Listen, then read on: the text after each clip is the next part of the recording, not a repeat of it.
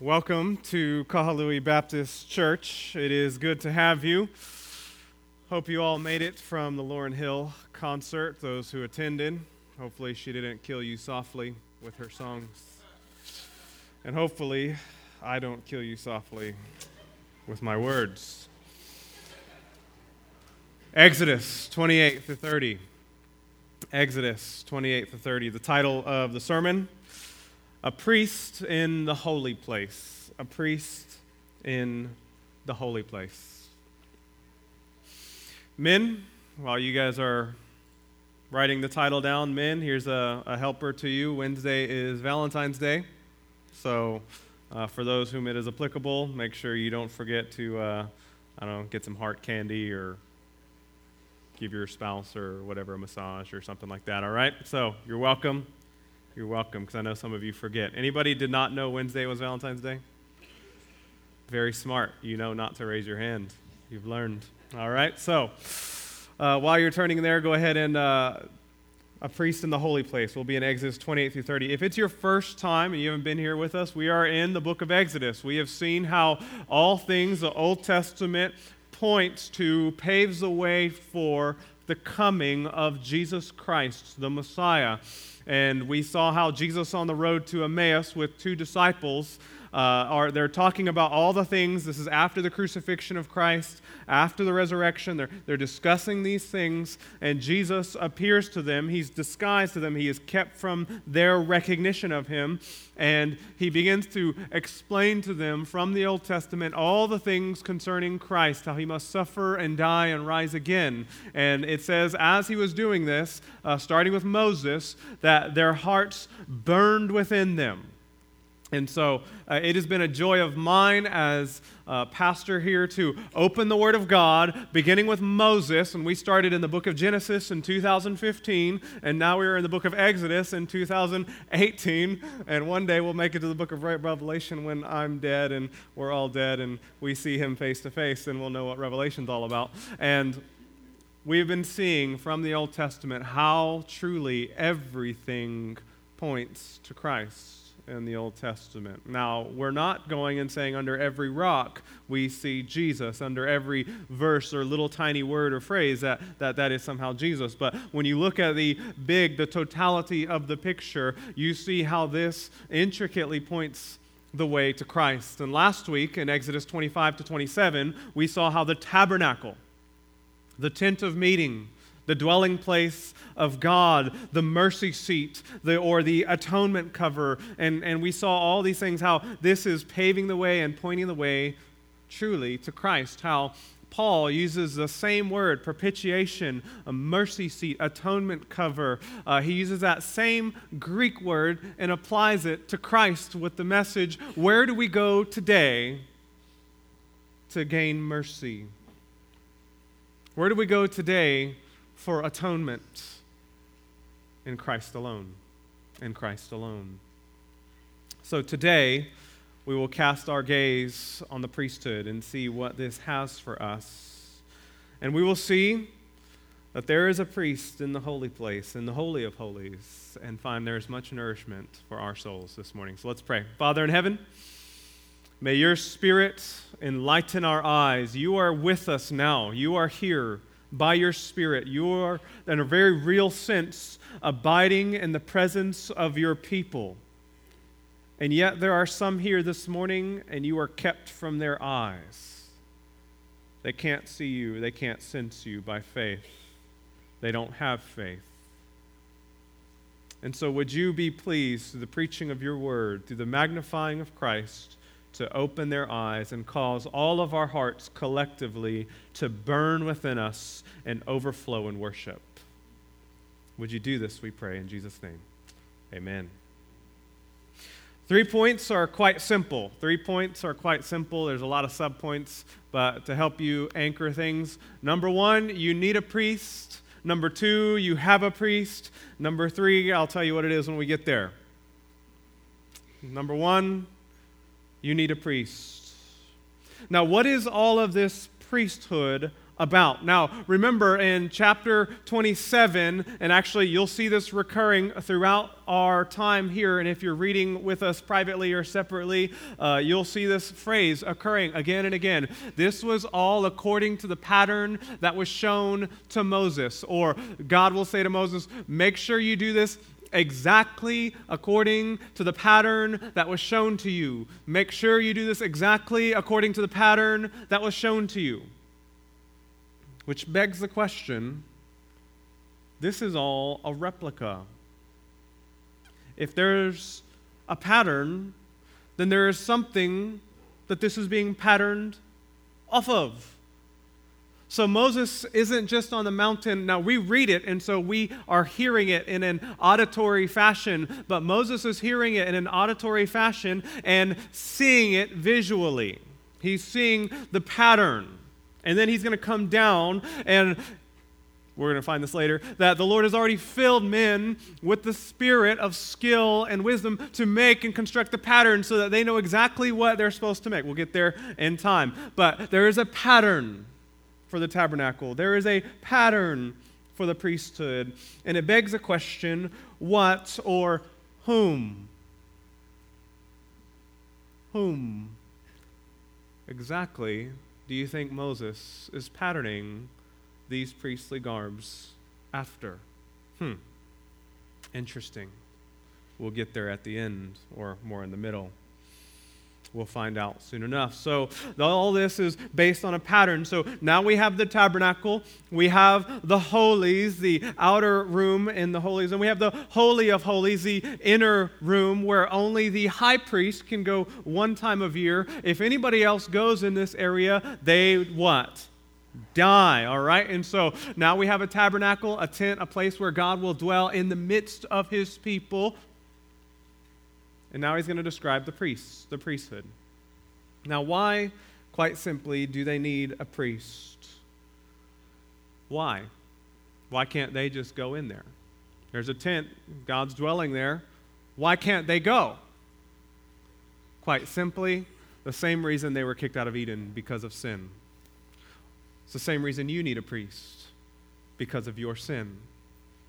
Their sin had defiled them, had corrupted them, had made them foul before a holy God. Therefore, they cannot approach him. Even their worship in the most sincere times was tainted with corruption. Even if they offered a sacrifice by themselves, their sacrifice was tainted. Their hands were dirty.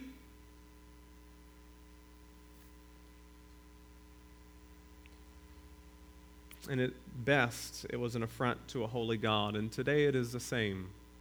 Your sin. Here's an encouraging phrase for you that you can tweet later. You are a screw-up.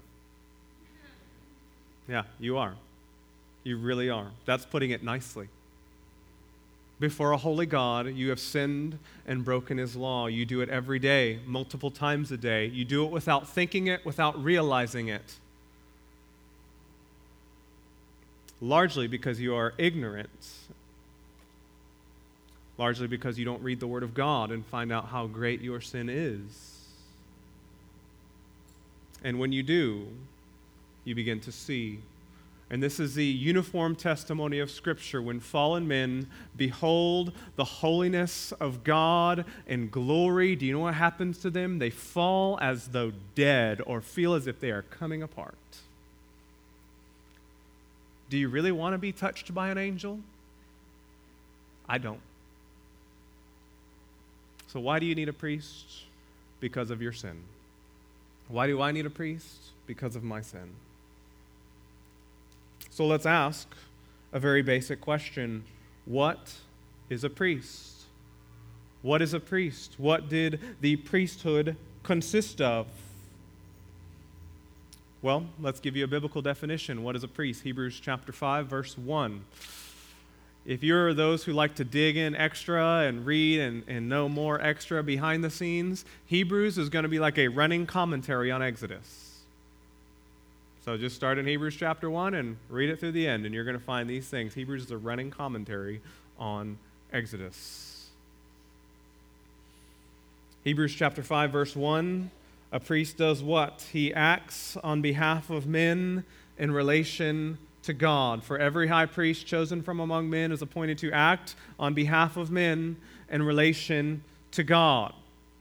That's a very basic definition. They stand in the place of men. They act on behalf of men. They are appointed, chosen. We're going to get to the rest of the things that they do, but they stand before a holy God as a mediator, a go-between,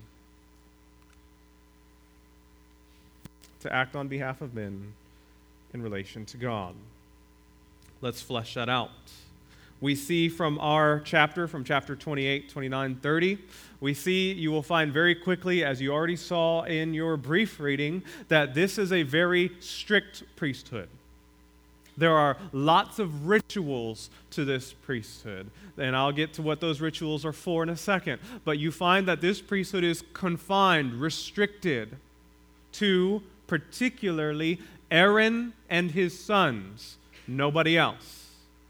Nobody else. You saw a name there, Nadab and Abihu. That's a little bit of a foreshadow of things to come. You're going to find very specific instructions on a type of oil or incense that they are to make and fabricate, to construct this special type of incense that nobody else can make in Israel. You're going to find there are specific orders given here. And Nadab and Abihu, if you read on in the Mosaic account, they're going to offer what's called strange fire before the Lord, and they're both going to pay with their lives. They're going to die. A lot of lessons there for us. But what we find is that this is confined, strict to one family, Aaron and his sons. Many of the rituals that you find are for purity of the priests, for their protection from what, you say? From God. From God's holiness, for their good.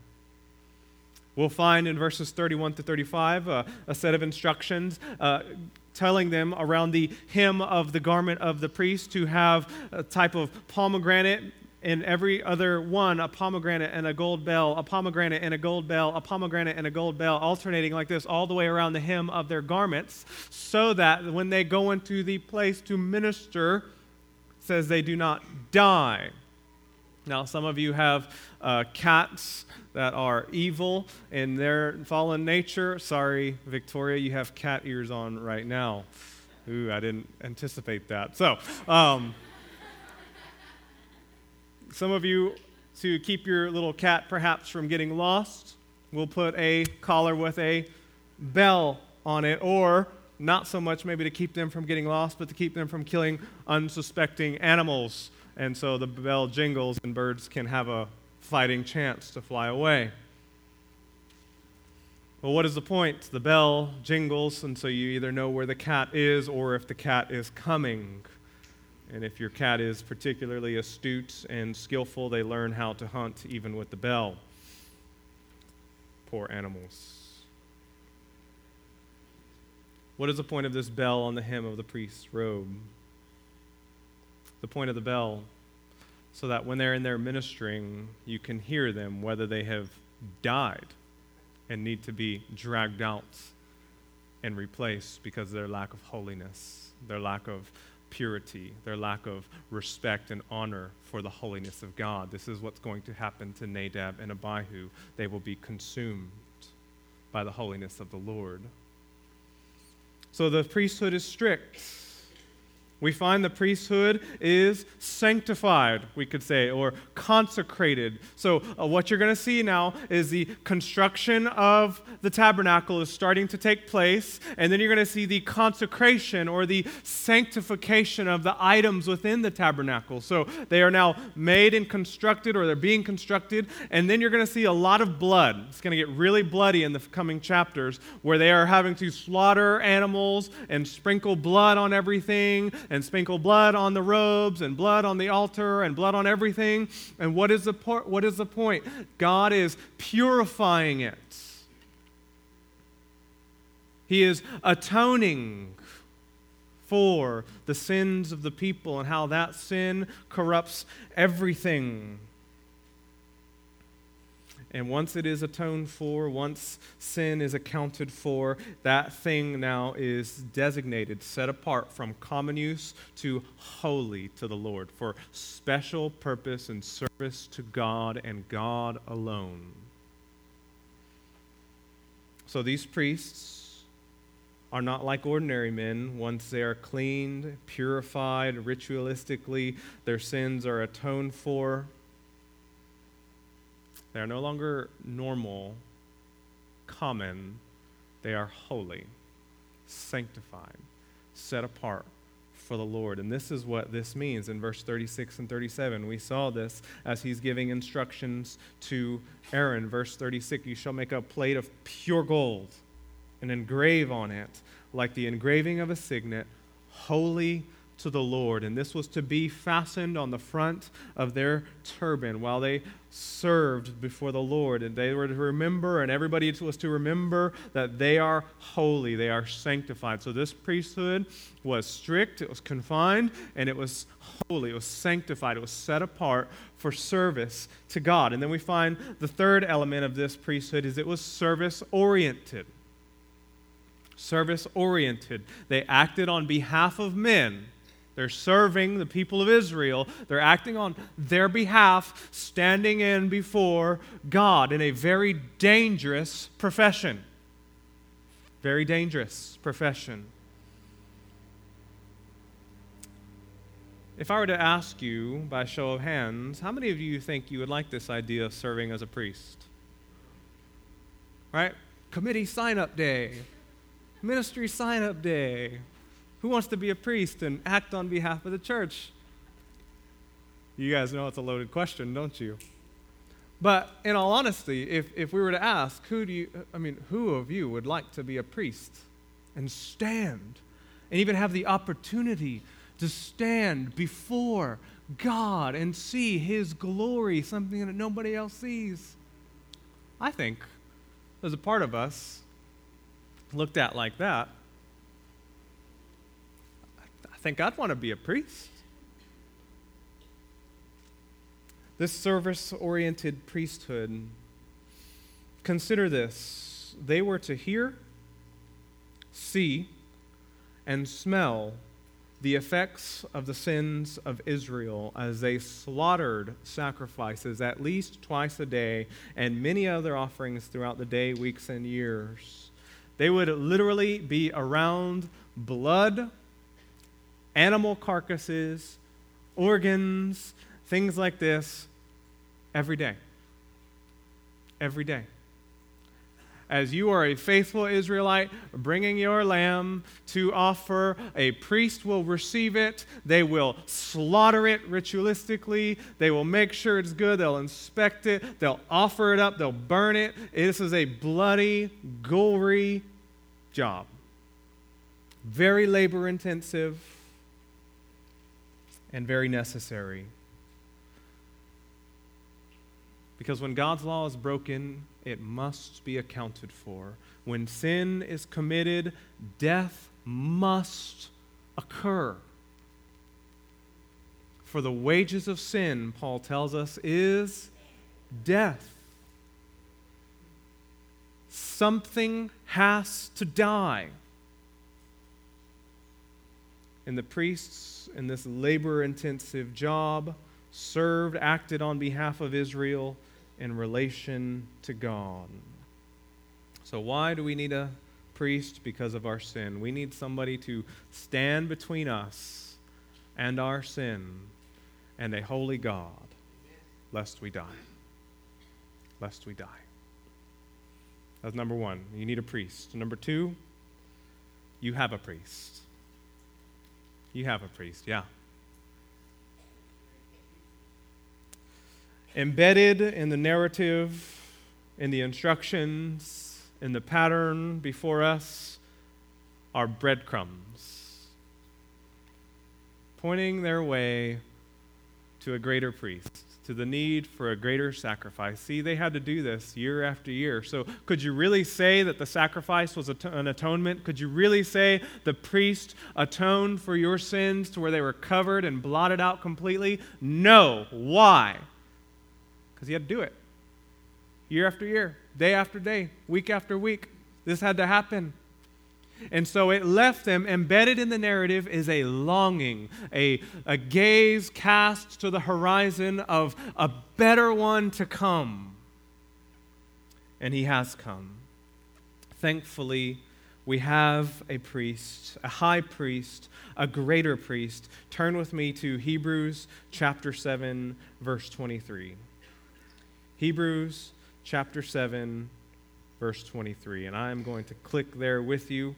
If your Bible app is not opened already, now would be a good time to open it. Hebrews 7, starting in verse 23. Remember, this is a commentary on Exodus. Check this out. We're going to read through to chapter 8, verse 2.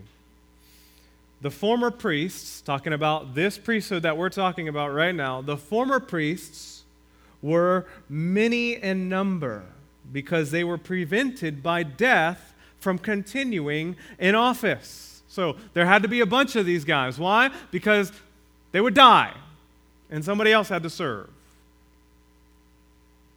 Prevented by death from continuing in office, but he, that is Jesus, holds his priesthood permanently because he continues forever.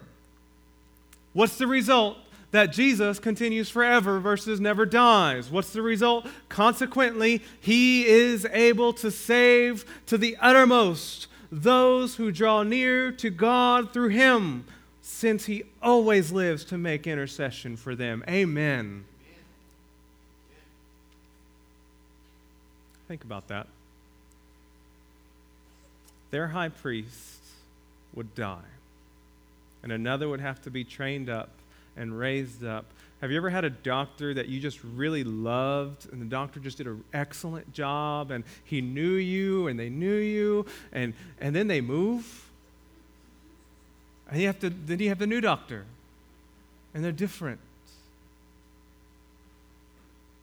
They would have a high priest, maybe no matter how good or faithful this high priest was, and he would die. And then they'd have a new one. And is he going to offer strange fire like Nadab and Abihu again? Let's hope not. Is he going to do what the sons of, or what Samuel's mentors did? Sons of Eli, Phinehas, Hophni did? Let's hope not. See, they were prevented. But Jesus is able to save to the uttermost those who draw near to God through him. How are you trying to draw near to God? Why would you try any other way? He is able to save you to the uttermost, but that's not all. There's more. Verse 26, for it was indeed fitting that we should have such a high priest, holy, innocent, unstained, separated from sinners, and exalted above the heavens. He has no need, like those high priests, to offer sacrifices daily, first for his own sins and then for those of the people, since he did this once for all when he offered up himself. For the law appoints men in their weakness as high priests, but the word of the oath, which came later than the law, appoints a son who has been made perfect forever. Chapter 8, verse 1. Now the point in what we are saying is this: we have such a high priest, one who is seated at the right hand of the throne of the majesty in heaven, a minister in the holy places, in the true tabernacle. The Greek word under there, in the true tent that the Lord set up, not man. Beloved, remember I said you're a screw up in the beginning, right? You are. You need a priest. You should be longing for somebody to draw you near to God, to act on your behalf in relation to God. Glory be to God. You have one in Christ. We have such a high priest. And Christ, unlike the other high priests, Christ is not only the priest, he's the provision. He offered up himself. He is the Lamb of God, the spotless, holy, innocent, unstained Lamb of God who offers up himself for sinners.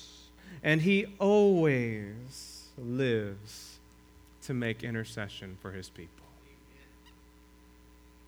He always lives to make intercession for his people. You know what one of my hindrances as a pastor is? I'm a man. Did you know I don't always live to make intercession for you? I don't. If you ask me to pray for you, I'm probably, unless I'm having a hard time sleeping that night, but more than likely not going to wake up at 2 a.m. to pray for you. I'll probably save it till 5 a.m. or 6 a.m. or a more reasonable time. Not Jesus. He always lives to make intercession for you.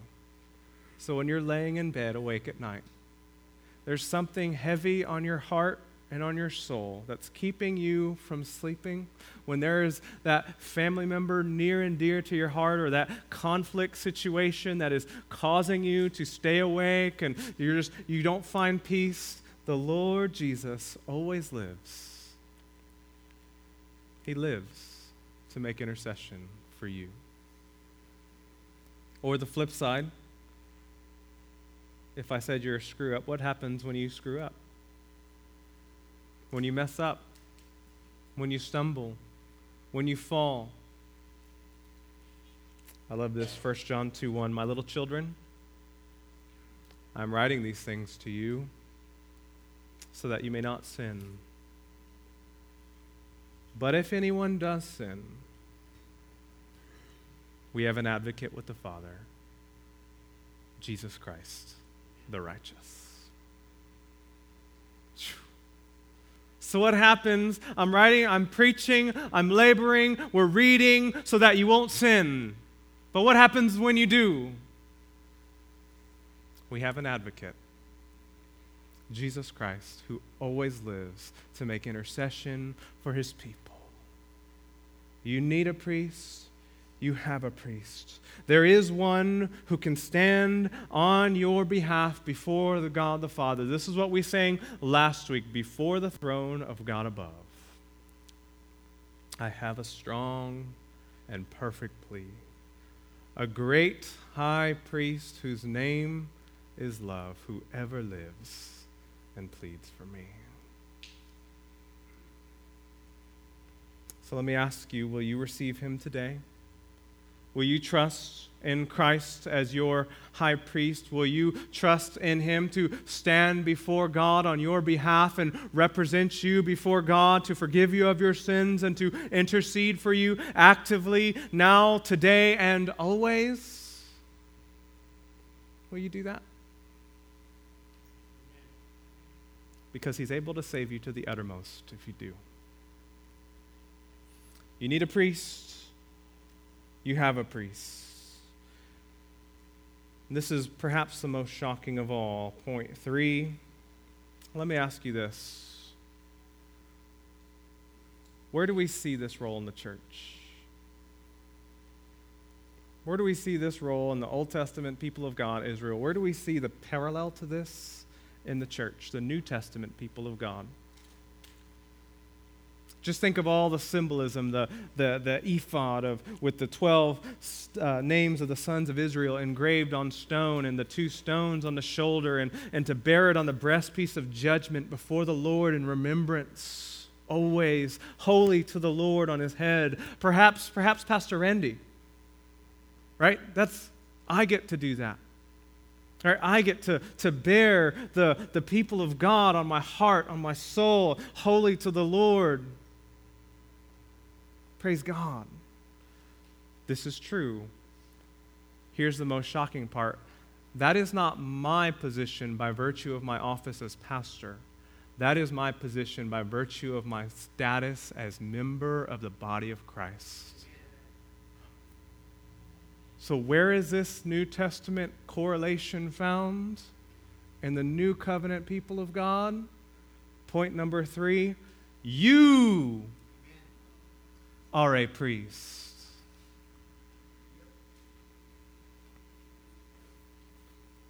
You, beloved, in Christ, are a priest before God. This New Covenant equivalent, parallel, fleshed out in the New Testament local body of Christ is not in Pastor Randy and not in the pastors. It is in the people.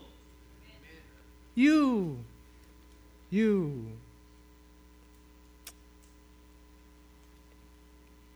All of this is fulfilled in Christ. And in Christ, through Christ, and for Christ, we, the church, those who have professed faith in Christ, now fulfill this function of priesthood on a global scale as a royal priesthood. Now let's go back to remember what constitutes the priesthood: strict, sanctified, service-oriented. Now let's wrap that around and bend it out to you. But first, in application, let's lay the biblical foundation. 1 Peter chapter 1. So now we're Old Testament, Exodus, launch forward, New Testament. 1 Peter chapter 1, verse 14 to 16. Check out what Peter says to these Christians who are being persecuted. Here's what he says, verse 14. As obedient children, do not be conformed to the passions of your former ignorance.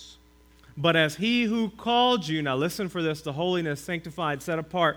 As he who called you is holy, you also be holy in all your conduct, since it is written, you shall be holy, for I am holy. 1 Peter chapter 2, verses 4 through 6.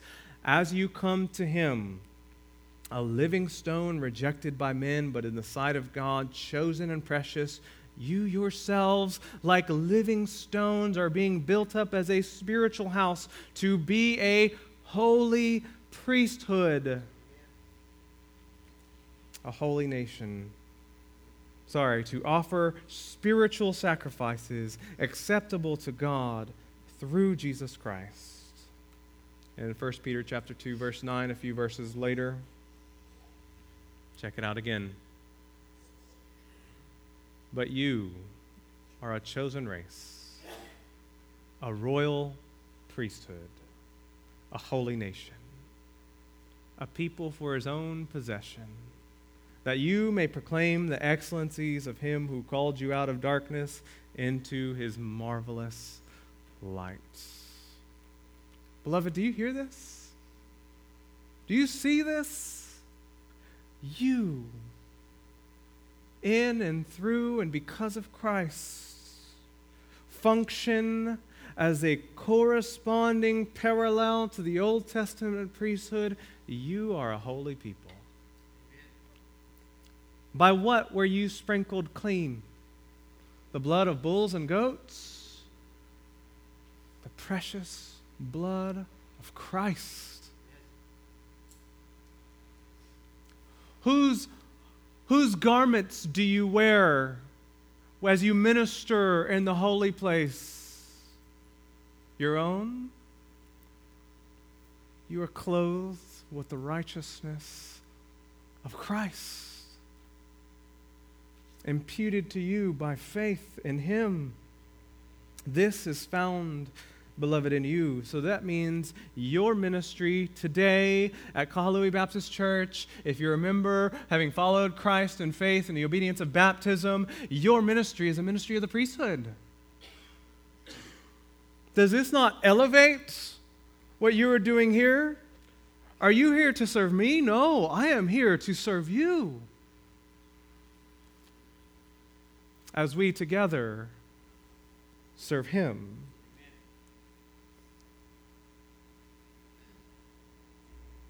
This is a doctrine that we refer to as the priesthood of the believer. The priesthood of the believer.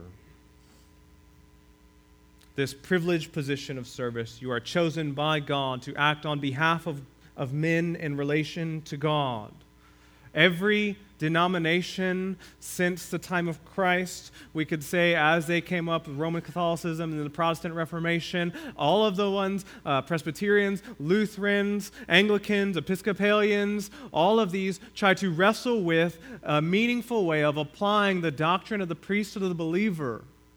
And at best, they give a cursory nod to the role of the priesthood of the believer. Congregationalists, Baptists, historically, of all of them, truly value and recognize the role of the body of Christ in the service of God and in the organization of the church. Of all. You go to any other church in Maui this morning, you don't know how much say you'll have in the affairs of that church? Very little. It'll be suggestive at best. Brainstorming, perhaps. Thank you for expressing your thoughts, your considerations, but we got this. That's the reality. That's the reality. Because of this doctrine of the priesthood of the believer, we truly see the members of the body of Christ as vital and want to respect and honor your status before God as a holy priesthood. So all these pictures that we read here, all of these things, holy to the Lord, this is you. This is you. This is foreshadowing Christ, and then in Christ, you. The setting apart, the cleansing with blood, that's a picture of what happens to you at your salvation. You're washed by the blood of Christ, and then you are sanctified, set apart for service unto Him. The pictures of the engraved stones with the names of the sons of Israel for Aaron to bear on his heart and on the breastpiece of judgment before the Lord in remembrance. That ministry is now in part your ministry. All dependent on the ministry of our great high priest. So in closing, let's take some time and work through each of these in turn. That's the biblical foundation. Let's now apply that to your life today. You ready? Strict.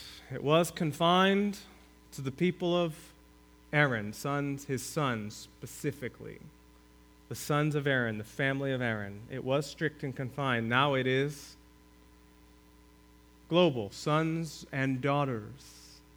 Sons and daughters of God in the body of Christ. You have true value. We want to really be a congregation that values the role of women, our sisters in the Lord.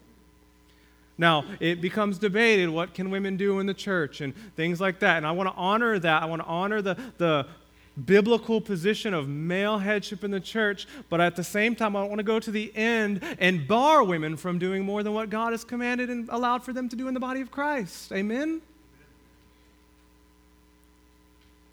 Women, you have a real important value to the body, and we want to honor that and include you in various ways as is biblical and appropriate before the Lord.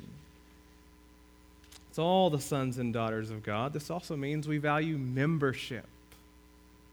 Membership in the body of Christ. Members at KBC, as I said, you have a real and an impactful role. You have 5 areas of authority biblically that we have identified. And they are all extremely important. You're about to exercise one of those in the coming months. That is to choose who your leaders are, who will serve as pastors with me. Leadership, who your members are, who your fellow covenanting into one another's to fulfill the one another's of Scripture, who your members are, who your members are not. The doctrine that we hold as a church through the Scriptures. And you have a say in how the money, the affairs of the church is spent. And so we are transparent with you in every way with what we're doing, how we're doing it. Why? Because we are serving Christ and serving you. Serving you. You have a really important role If you are not a member of a church, find one. Find one that is a biblical, gospel-centered church and be a part and exercise your gifts, your role, your unique benefits that you bring to that body of Christ. If you are a priest, you are gifted for service in the body of Christ. Find one and join one. If you don't have one, we of course invite you to join with us. I'm biased. Join with us and exercise your roles in the body of Christ. It is strict. Now it is open. Number 2 is a sanctified priesthood. They were to be holy, holy to the Lord, set apart for God. Beloved, you were reborn in Christ if you are a believer, which means you have a new nature, which means your fundamental root nature is one that loves righteousness. It is holy to the Lord. That's why when you do things that are unholy, it disturbs you deep in your soul. It is against the fundamental nature of who you are. We call this conviction of sins. What happens when you weren't a believer and you profess faith in Christ, you become a believer, suddenly the things that you used to do that didn't bother you, as you learn and your mind is renewed by the Scriptures, begin to start to do what? They bother you, don't they? Because it is against the fundamental nature of who you are now. You are holy to the Lord, and you must be holy. You must walk in holiness before the Lord.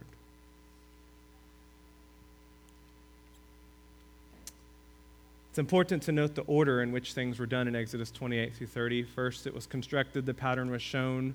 Then it was sanctified, set apart. Then they served. Sanctification comes before service. You must be holy to serve. Now, how do we apply this to you? Some of you are hindered from service in the body because of your own lack of holiness. Your unwillingness to let go of sin and to walk in the holiness that is yours. And so for that reason, you are hindered. We are not in the business at KBC. Many volunteer organizations, we're not a volunteer organization, we're a church. But many volunteer organizations need a lot of volunteer help. So if you're willing to help, a lot of times, you're signed up. What do you want to do? You want to do everything? Here, do everything, right? We are not a volunteer organization. Sanctification here must precede service. You must be holy. I need help. I've been telling you that. I need a certain kind of help. I need holy help. People who are walking in holiness. Now, this doesn't mean that you never sin. Doesn't mean you never struggle with sin. It means as often as you struggle with sin, you're turning from it, repenting from it, and trusting in Christ to forgive you of that sin and to change you. This isn't for the sake of being exclusionary. It's for your protection. Remember the bells on the hem of the robe? If they were unholy in their service to the Lord, what happened? They died.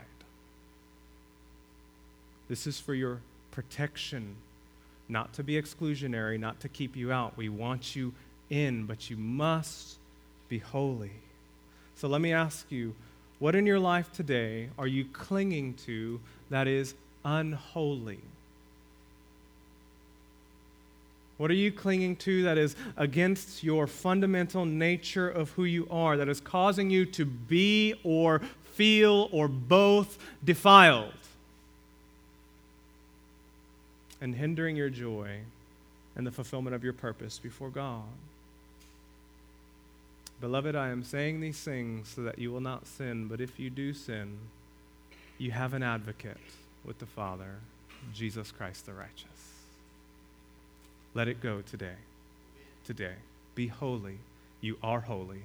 Walk in it. Walk in it. And last, number 3, service-oriented. The priesthood is a ministry of service to act on behalf of men in relation to God. We saw these priests, they bore the names of Israel on their hearts in constant remembrance before the Lord. Beloved, it is your role to lift up your fellow members, brothers and sisters in Christ, to God in prayer, to minister on their behalf. That is your role. That is your privilege. So I encourage you, be proactive in getting to know your brothers and sisters in the Lord. Be proactive in learning who they are so that you can remember them and pray for them. Let me ask you this. When was the last time you stuck around or came early or both? You stuck around to say hi to somebody you don't know and get to know people you don't know? When was the last time you did that? Or do you have a habit of packing your Sunday morning schedule so tight that pastor's going, he's going to go long today. I got a jet. Or do you have a habit of packing your Sunday morning so tight that you feel you have to leave? What if you set a new pattern and allowed time and margin in your schedule for you to stay after, get to know your brothers and sisters? And you might find the very community that you desire is here, but you leave and cut yourself out of it. Stay late. Say hi to somebody you don't know so that you can know them and remember them and bear them on your heart before the Lord. That's a service. Now, this isn't necessarily what the biblical text is commanding us, this next thing I'm about to say, but it is within reason. It's just a very practical thing to see. How many stones did they have on their breastpiece? 12. For each of the sons of Israel in their birth order. What if every one of you identified 12 individuals or families? Right? Because I don't expect any one of you to know everybody. I think there's only 2 people that probably know everybody. That would be myself and Pastor Jim. Right? And we make a concerted effort to try to know everybody. Well, I don't expect any of you to get to know everybody. That would be quite challenging. What if you challenged yourself to know 12 individuals or families, to get to know them, to know their names, to know their children's names, to know where they work, what's heavy on their heart, what causes them to tick, what keeps them awake at night, what are the things that stress them out, their unique personality traits and gifts before God. What if you purpose to know them so that you can remember them and bear them on your heart before the Lord? 12 families. That would be incredible. That would be incredible. Maybe you would mix it. Some of them that you don't know, and some that you do. Right? Well, I'm already really good friends with these guys, so of course I'm going to bear you on the name. Maybe I'll include 4 to 6 more that I don't know. It's a service to the Lord. This is your service. And it's what you're called to. We also saw that this was labor intensive. It's labor intensive. They're slaughtering animals, it's dirty, there's blood, there's smoke, they're stalking fires and keeping candles lit and making for perfume and all these types of things. This is a labor-intensive job.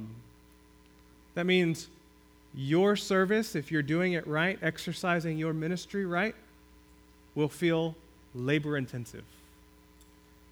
It'll feel difficult. It should stretch you.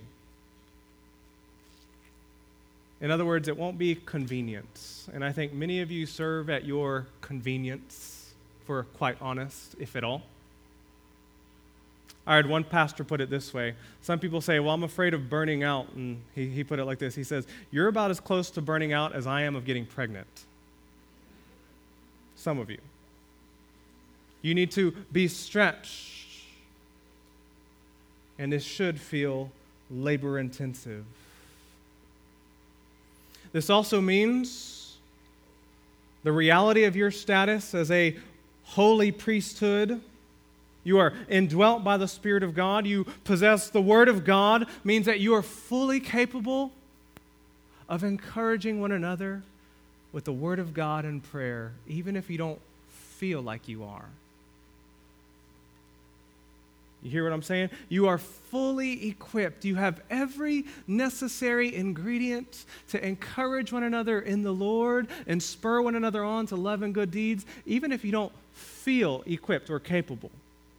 A lot of times our feeling of inadequacy keeps us from what?